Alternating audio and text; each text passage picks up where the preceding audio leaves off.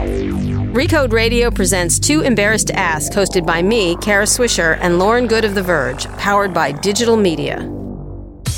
Today's sponsor is Audible.com, which has more than 180,000 audiobooks and spoken word audio products. Get a free audiobook of your choice at audible.com/decode.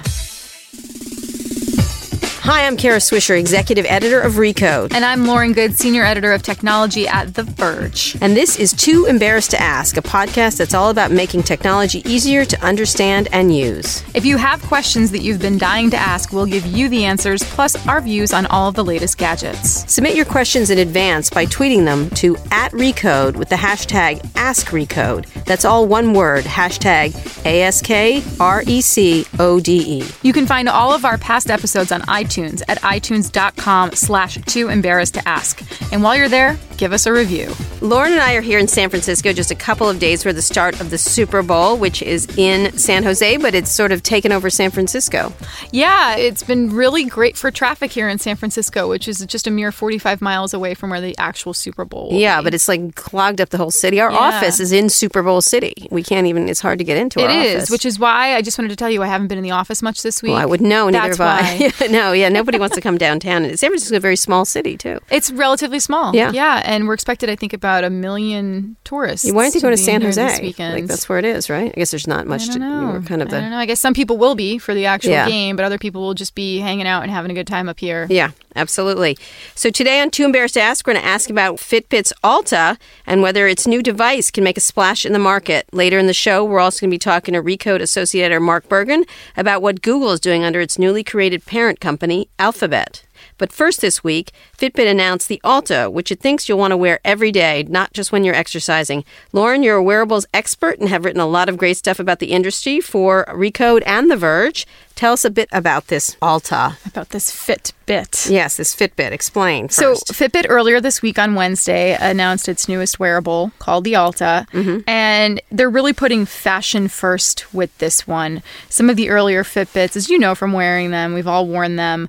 They're ugly. They're utilitarian, they're ugly. Let's say. They're anti-dating devices. Yeah, as Walt Mossberg says, they're celibacy bands. Mm-hmm. But people have worn them. Millions of people have worn them because they have great brand recognition and they've just sort of accepted, like, okay, they can do this thing for me and maybe they don't look so pretty. But in either case, Fitbit has decided that they're going more the route of jawbone in a sense, and they've made something that looks more like a bracelet than it looks like a tracker. Right. So it's got these interchangeable leather bands. It does have a little tiny touchscreen display, and it's your basic tracker. You know, it counts your steps and tracks your sleep and works with the Fitbit app and So and all why do you that want to stuff. wear it every day? Well, the idea is that because it looks a little bit more like a bracelet and because it's modular, you can swap the bands out and things like that, that you would wear it like a piece of jewelry and it wouldn't look I'd wear as a piece bulky. of jewelry like a piece of jewelry. That's just me, but all right, go ahead. But this is a trend that we're starting to see more. Right. Like we saw a little bit of this jewelry-like, at CES, when Fossil's getting to the Fossil-acquired Misfit. Right. And even to an extent, Apple has made a lot of efforts around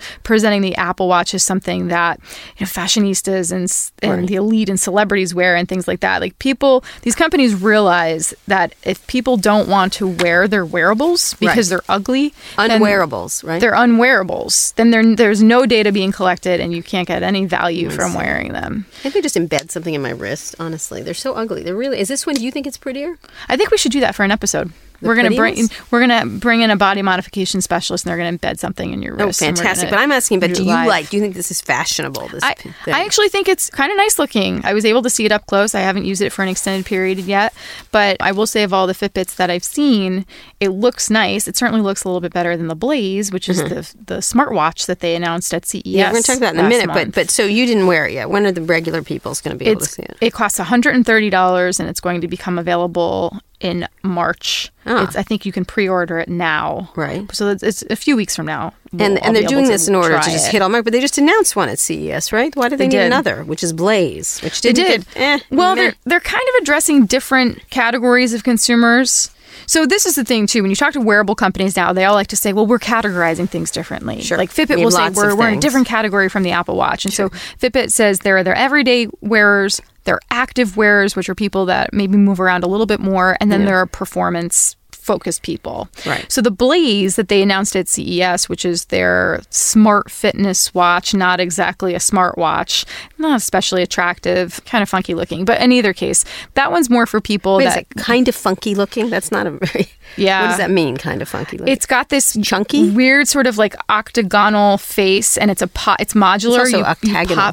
Is that how you say it? Octagonal? Okay. Octagonal? Sure. You can say anything you want, Lauren. You can any little geeky term up that you want.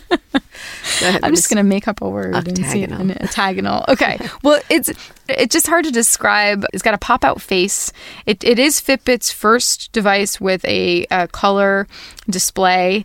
It's big. It's big on the wrist. This is all we're all talking about the Blaze here. Right. But that is really meant for people who want to stay active, I guess, but also do some specific exercises because it can track like a dozen different exercises for you. Mm-hmm. Whereas this Alta band falls more into their everyday category of people who just want to put something on their wrist, but maybe they're not doing intense sports or specific workouts all the time. What's the difference in what the two do with each other?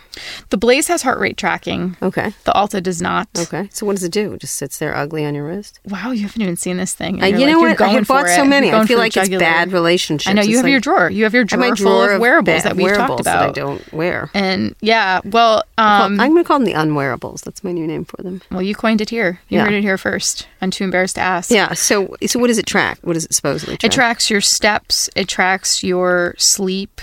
And it will vibrate if you've been sitting for too long, which, by the way, is becoming a very common feature in a lot of these wearable, wrist Tamagotchis. Right. And then it has something called Smart Track, which means that if you do decide to exercise wearing this wristband and you're not like going into the display and saying, I'm starting to play basketball now or something, Fitbit promises that this will automatically recognize what you're doing and log the exercises. I see. Interesting, which is important to the people who want to keep track of that kind of stuff. Yeah.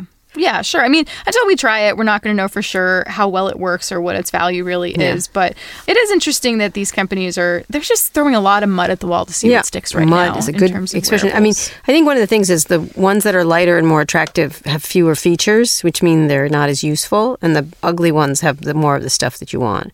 Like the heartbeat and things like that. Yeah, or the touchscreen display because they figure that the giant display because they figure that you want to see more information. But then the battery life varies quite a bit too, because when you look at something that has a giant LCD or OLED display, if you look at smartwatches, for example, most of them only get about a day and a half of battery life. Fitbit and Jawbone and Misfit and all those companies, the activity trackers tend to get better battery life. Yeah, that was never a problem. So once you start adding greater more features, more powerful sensors and displays into things, you get into really tricky territory there where it's really difficult to make something that lasts for a long time. Indeed. So let's talk about the bigger wearable market right now. How does Alta fit into it and what impact do you think it's going to have? So Fitbit's an interesting case because the company went public in the summer of 2015. And so they kind of had to pull back the curtain for the first time and reveal their numbers. And people were really shocked to find that the company is actually profitable and that they had sold millions and millions of devices. I think in their most recent earnings report, they said that they've sold 30 million devices to date. They also claim the highest market share of activity trackers in the U.S. They claim about 80% of the market. And they just have the benefit of having been out there first. I mean, they've been doing this for, I think, around 7 years now.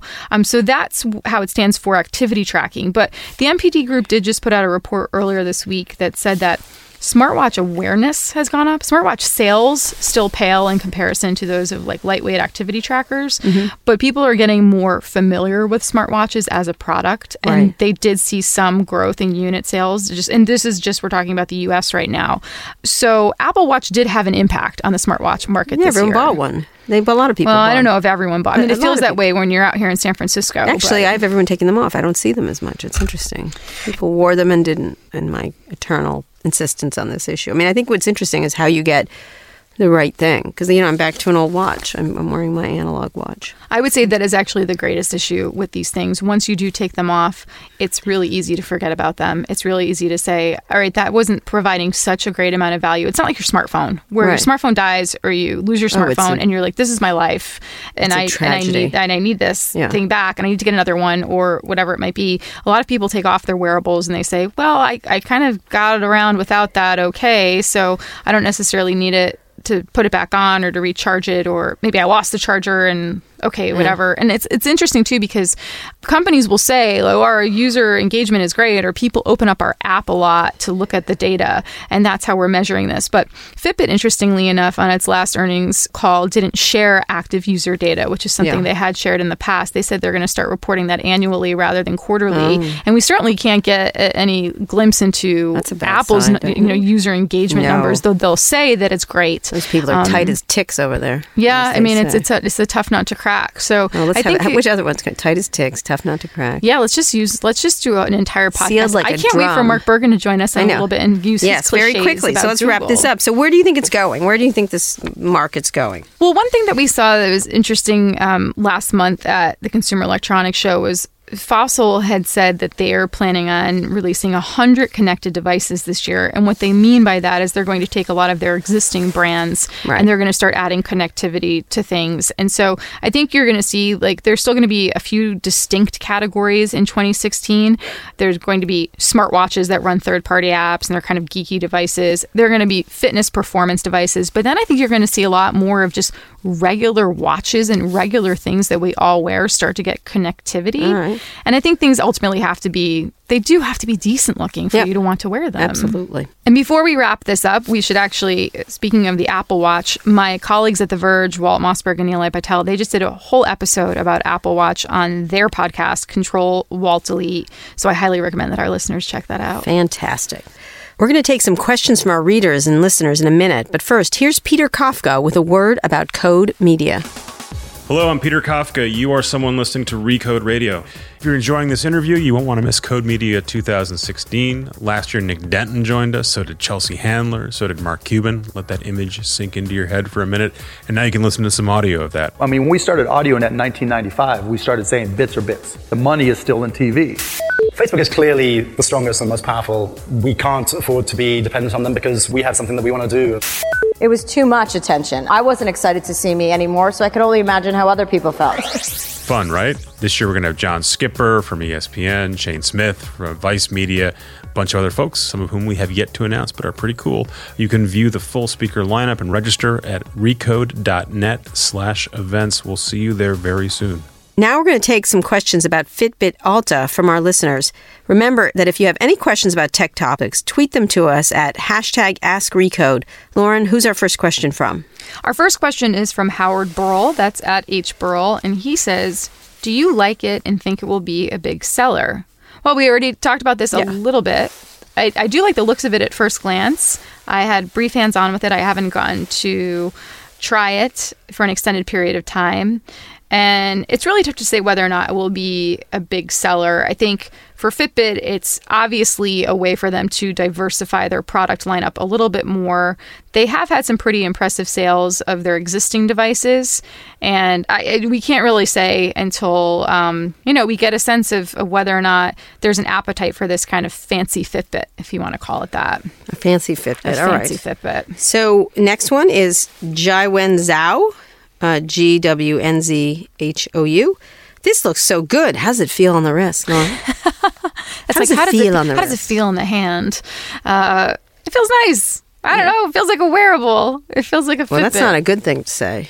Yeah, I mean, if you were to close your eyes and not look at the nice leather band or the the monochrome touchscreen display and say, what does it feel like? You'd say, it feels like I have a Fitbit on my wrist. All right, then. Next question. Yeah, I don't know. I haven't slept in it yet, so I don't know. The next question is from Ken M. Haggerty. That's at Ken M. Haggerty. How good is its sleep tracking? This is actually a really good question because I think in some ways the tracking in general on these types of wearable devices, the sleep tracking specifically, can be a little bit dodgy. They're basically using the same combination of sensors that they use to track your steps, things like an accelerometer, a gyroscope, to get a sense of how much you're moving or how often you're waking up during the night. But this particular device doesn't actually have heart rate sensors, which we discussed earlier. Yeah. And there are some other trackers out there that do use a combination of heart rate sensors and accelerometer and all that. And the heart rate sensors can actually be really helpful in tracking your sleep because they actually know what your heart rate is, your resting heart rate while you're sleeping. And so if that spikes, then it might signal that you're waking up. And this particular band doesn't have those sensors. So once again, we're not going to know until we try it, but Personally, I wouldn't go into buying this kind of Fitbit thinking this is going to be the best sleep tracker that you could buy. Right. There's lots of other things. Also, apps on your phone. You just leave your thing on your bed, right? Oh, yeah. I tried this product one from Withings called the Aura that was like actually a sleep pad that I put under my mattress. It didn't work very well, though. No, because if your partner moves in bed next to you, sometimes the sleep pad will interpret that movement as you moving. And it's like you have to like put a smart sleep pad under yourself and under your partner, and like let's say your dog sleeps on your bed. Like there's so many false positives that can come out of that kind of reading, and it wasn't a very good experience. We'll see about this thing. All right, Stephen B. Sykes at Comagine. It looks great, but will it save your life? Will it save your life? I think he's referring. There was a story in the UK in early January about a girl, a young woman, a college student, I believe, who like her heart rate shot up. She was wearing a Fitbit, and her heart rate shot up at her desk 200 beats per minute, something crazy like that. She wasn't doing anything. She was just sitting at her desk, and she got alarmed. She called an ambulance, and it turned out she had a heart condition. And her mother literally wrote like a letter to Fitbit and said, your Fitbit saved my daughter's life. There was also a story recently about someone tracking their breakup on Fitbit. They could see their heart rate spikes. Oh, really? I'm guessing that Stephen B. Sykes is referring to that story. Will it save your life? So these things are not medical devices. No promises made here. No promises made. And by the way, it's not going to save Fitbit's stock price, which is still... how is it doing? It's not well. Oh, all right. Halved in value after the introduction of the Blaze smartwatch, but the Alta did not cause it to leap in any significant way. The stock has fallen 44.7% over the last month. Yes. That was actually, so the Fitbit Blaze, the stock did nosedive after the announcement of that watch at CES. And then later that week, Fitbit was actually hit with a class action lawsuit from a few consumers who were complaining that the heart rate tracking was not accurate. And that's something we've seen with other wrist-based heart rate tracking before. It's often not the most accurate. So Fitbit's had a little bit of a rough month. Well, we'll see about this one then. We'll see about the Alta. All right, Lauren. Thanks a lot. And now we'd like to thank our sponsor, Red Chair Pictures, and their new film, The Unbroken Tablet. It's a story about love, redemption, and tablets that were absolutely not responsible for any technical glitches in the sidelines. It was network issues, okay? When an aspiring football star is relegated to holding the team's Microsoft Surface tablets, he crosses paths with the team's charming IT manager, who is called in to help with connectivity issues. Will the two connect in more ways than one? Will the perfectly functional tablet be blamed for the outcome of the Super Bowl? The Unbroken Tablet, in theaters this Valentine's Day. Last week, we talked to Athos CEO DJ Jailoff about smart clothing. If you missed that episode, you can find it at recode.net/too embarrassed to ask. And this week, we're delighted to welcome Recode's resident Google expert, Mark Bergen, to the show. Hey, Mark. Hello. Hey, Mark. How's it going? Thanks for joining us. Thanks Good. for having me. We've so much to talk about with Google. They've been busy. Yes. They've been busy. So before we talk about the earnings that just happened and things like the moonshots, we're still a little confused about the reorganization of Google into Alphabet. And you've been writing a lot about it and where certain products fall. So give us a little background on what happened, and you try to explain it to me. Sure. You're not the only one. I think there are people at Google that are still confused by the reorganization of Alphabet. But basically, it's think about everything that's Google and what you thought was Google. So you have the search engine, Android, Chrome, YouTube, also the cloud business, Play. That's all still the same. And basically everything that's not that has moved outside of it. So you have the Google Fiber, which is their cable business, Nest, which is the company they acquired that does smart home devices. They have Google X, which has the self-driving cars. It has the internet balloons. It now has robotics. It has the drone deliveries. That's a separate company. They have the two investment arms, Google Ventures and Google Capital. Those are separate companies. And they also have two healthcare companies that a lot of people don't know about. One's called, used to be called Life Sciences. It's now called Verily. And the other one is called Calico, in which they're trying to defeat death. And Google How's that going Glass for it? falls Great. under where? Google Glass was part of X. It's now back inside Google proper. Because if you think about Google proper, what the two things that they have that they're sort of still innovating on, which is interesting, they talked about this a lot at the earnings call, is machine learning, so the AI, fun AI research, that's still in Google proper, and virtual reality. So I've been working on virtual reality for the past year and a half, kind of quietly. Now they're talking about it more. And, from best I can understand, that also means augmented reality, which is objects kind of digital objects in the real world. And the next version of Google Glass is probably going to be something around. So if you look up from the glass and you're at a station, it'll tell you when the train schedule is on your glasses. Yeah, so that's still you're part of looking over at a train station. For now, that's part of Google. Who knows? What it might be its own alphabet company. It might be another. So why did they do failure. this? What was the reason for it? Part of the reason is because the best explanation was that Larry Page wanted to go off with Sergey Brin and play with a lot of toys. In a sense, so pure laziness. Okay. No, they did want. I think Google is now 60,000 people. And Alphabet is a massive company. It's very bureaucratic, and they, in some ways, wanted to break that down. They wanted to become like a kind of portfolio of startups and a lot leaner. And there's just drive there at the company to have these moonshot innovations and these big world-changing problems they're tackling, and be able to do it with a lot smaller teams. Where are they making money and where are they losing money? Oh, I mean, they're still making all their money from Google proper. Search. Yeah. On Monday, the first time they separated, they had Google and then Other Bets.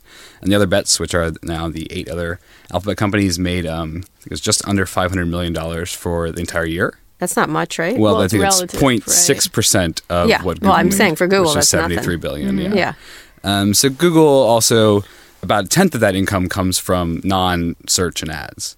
So that's things like their Nexus devices, Chromebooks, the Play Store, whenever someone buys something in the Play Store, and their enterprise business, which is also really important. They're trying to take on Amazon. So it's still primarily a search ad business, but the Alphabet reorg is also about finding something else besides search ads to make money. So which are losing money? Which are the real it's interesting that suckers of cash? Sure, I think it was over the year, the Alphabet Other Bets lost about $3.5 billion. That was their how much money that went away. But Google also spends a lot of money on Google. Right. The data centers are really expensive. They have all these research scientists that make lots and lots of money. They pay people lots of money. So we saw that even though these crazy moonshots are expensive, Google itself is still the most expensive thing. But it's funny. making money. I saw that they called them Other Bets, and I tweeted this, but I would like to start calling all things in my life that seem like risky bets, like just other bets. The other bets. Just other, like just There's the like other other things. line for the other bets. Yeah, exactly. But getting back to that again, as well as Google might be expensive, it's making money. Which of the ones just are just zero revenues and lots of cash coming out? Well, I think their term is pre-revenue. Pre-revenue. Which is nice. That's a term investment bankers used to use. The only 3 that are making money is Google Fiber and Nest, which is selling the thermostats. These are not making. They are making. Oh, they are. Okay. And Verily, the life sciences, and we don't know how much each of those is making. Google is not kind enough to share. It's actually I wrote a quick story on this, but those businesses combined are making less money than. They're making some, but they're not making less money than people thought. Google Fiber's been around for a while. It has paying subscribers. Nest has been a company since 2010. It also has been selling devices. I mean, they're only making an aggregate $500 million. Right. So how do they make money off of Verily? Verily, they have cut these deals with pharmaceutical companies. So basically, Verily comes up with these. They've done wearable products. They've also done sort of like high-tech R&D, and then they outsource and license it. So they have the contact lens. Right, they have a smart contact lens. So Novartis is going to be making the contact lens and selling it, but they'll be paying a chunk of the money to Verily. They got to stop coming up with ideas at Google. They need to focus. Stop coming up with ideas. Hey, let's just focus on a few. Although you could say... That'd be nice for me. Yeah, that would be nice for you. Too bad. All right, Google the other day briefly surpassed Apple's market cap, starting the day with a market valuation of $551 billion compared with Apple's $531 billion. It's changed, but what did that mean? I mean, they both go neck and neck with each other. Now they're entering the car market, obviously.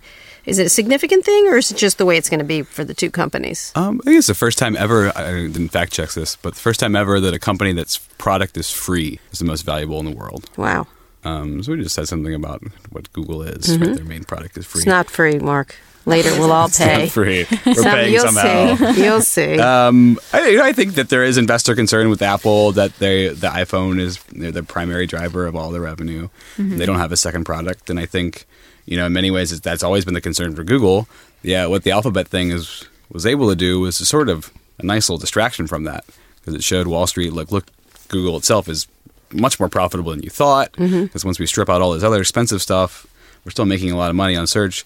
okay, we don't have a number 2 thing yet, but the number 1 thing we have is still pretty damn profitable. Yeah, yeah. It's interesting.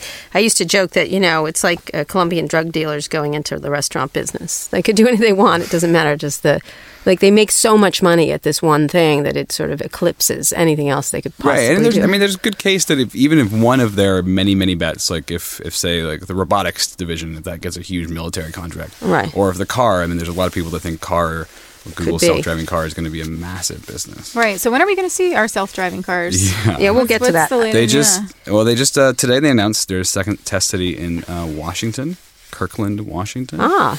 The theory I've heard for that was because there's rain, which that is an issue. Like weather, like rain and snow, is something that self-driving cars aren't very good at handling. It's also close to Microsoft, so they can just go, Kirkland is close. Yeah, show up. So where are they at? They have the autonomous cars, the fully autonomous, and they have the semi-autonomous cars. Kara's been in one. I've been in many of them. You were in one. I was in the fully. You did I was in the fully clown car, but I was just in a Mercedes semi-autonomous. There's all these companies looking for software because that's difficult. I think the issue is Google is as close as anyone else is to what's like 99%, right? And so the problem, from my understanding, is not the 99%; it's that 1%, right? So you can have 99% driver, like it's going to be perfectly safe 99.9999% of the time, but that 0.0001% is if there is any accident and there is any fault in the tech. That's where there's just huge risk, and that's where absolutely. So right now, California's law actually requires a human driver behind the wheel, which Google was very upset about. Yeah, because their whole pitch is a driverless car. You get in, you press a button, you go from A to B without doing anything. One of the Mercedes engineers was telling me one of the issues is the maps aren't good, and so the best solution would be to have sensors in all the roads, but that's a $1 trillion.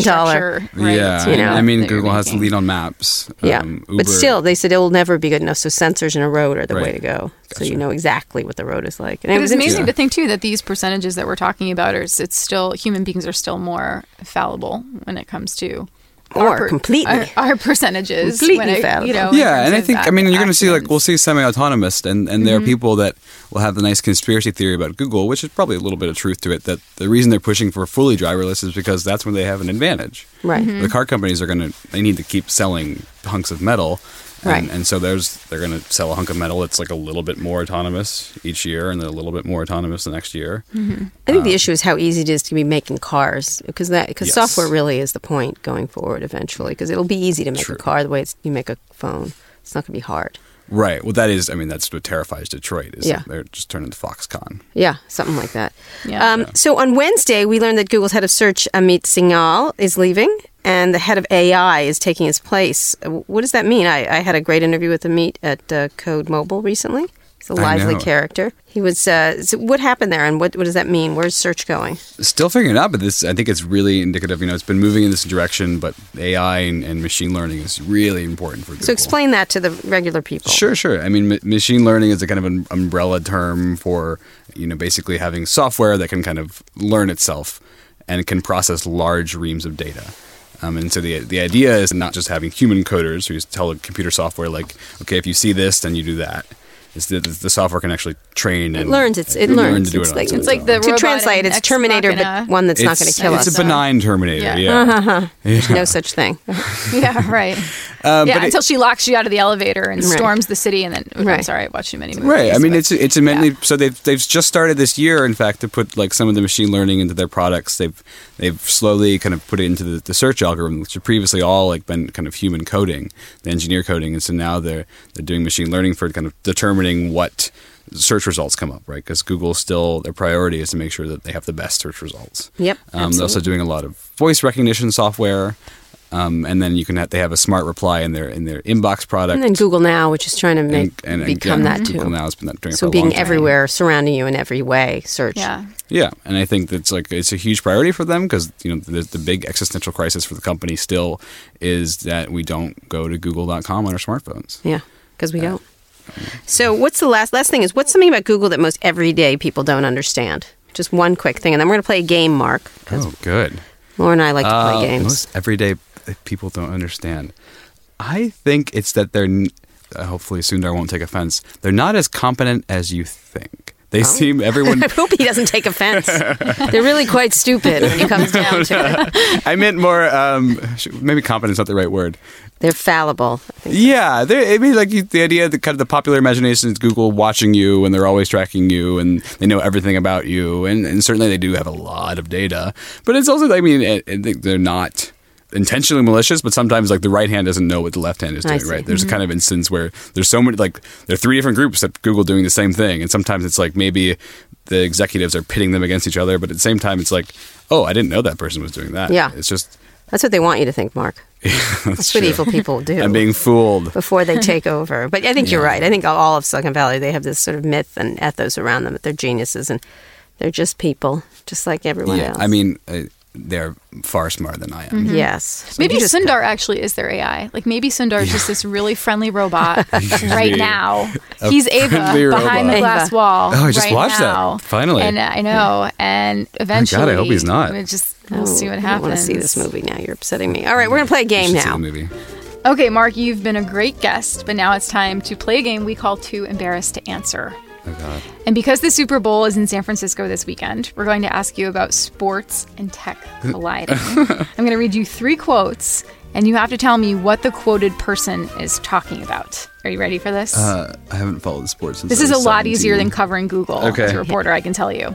Okay, the first one. A Squarespace press release this week proudly announced that it would help 2 aspiring sportscasters named Lee and Morris provide live commentary during the Super Bowl, even though they, quote, don't have the rights to talk about the actual game. Mark, by what names are Lee and Morris better known? Are they A, Penn and Teller, B, Key and Peele, or C, Harold and Kumar? Give me options. I mean, it's Key and Peele. Oh, good job. Ding, ding, ding. By the way, we still haven't determined from last week what the prize is. I'm looking at Eric Johnson right now. We realized Lunch with Lauren. Lucky you. Yeah. All right. Do you want to read the next one, Kara? Sure. Here's a quote from the official website of Levi's Stadium, which is hosting Super Bowl 50. Anyone possessing prohibited items will be asked to return them to their cars, take them to one of our bag check stations, or dispose them in the garbage cans provided at the gate. Mark, which of the following can you not bring to the Super Bowl? Is it any non-cell phone camera, a thermos full of Soylent, a selfie stick? Oh my God, I hope it's a selfie stick. Is that your final answer? Yes. You are a genius, You're Mark. so smart, Mark. Although you could bring a thermos full Why can't you bring a Soylent. selfie He's stick? Googling these. I know, he is. Seriously, I got the early chip prototype. Why does no one say he's binging Why can't you bring... these? I'm on to the why can't they bring a selfie stick? What's with that? Selfie stick is American as the Super Bowl. You could hurt people. Oh, for goodness sake. I don't know. I honestly don't know. People will probably find a way to use things for nefarious activity. Do the last one. We got to wrap Bad up, Lauren. actors. Okay, here's the last quote spoken by Brian Merakian from the architecture firm Populous. These stadiums are so much more than what they were in the past. They're highly dynamic entertainment complexes. Mark, that was from an article in our sister site, curb.com. According to that story, there will be approximately 1,300 of what in Levi Stadium this Sunday? A, 4K displays, B, wireless access points, or C, high-tech urinals? Sorry, the 1,300? 1,300. That's not that many urinals. But, yeah, why not? High-tech urinals. Sorry. What's the answer? Wireless access points. That's a lot of wireless access People points. got to get on their phones and not watch the game. Watch game kinda, highlights on their phones rather than in person. Would be. Right. So you How want to else are they gonna stare at your tweet phone and instead of looking at the Instagram? game that you paid hundreds of dollars. It could measure like my water intake, urinal. And tell me Anyway, you should be Mark, drinking thank more you for water. playing. Mark, thanks so much. We want to thank you for stopping by and illuminating us on Google. You can find all of the stories that Mark has written on Alphabet and Google and the rest, and also a lot on the Super Bowl at recode.net. And if you enjoyed this episode as much as we did, be sure to subscribe to our show. Be the first to listen to new episodes every Friday or catch up on previous episodes where we answer all the tech questions that our listeners have been too embarrassed to ask. All on recode.net/too embarrassed to ask. Also, don't forget to tweet your questions ahead of time at Recode with the hashtag AskRecode. Thanks for listening, everybody. We'll be back next Friday with another episode of Too Embarrassed to Ask. Tune in then.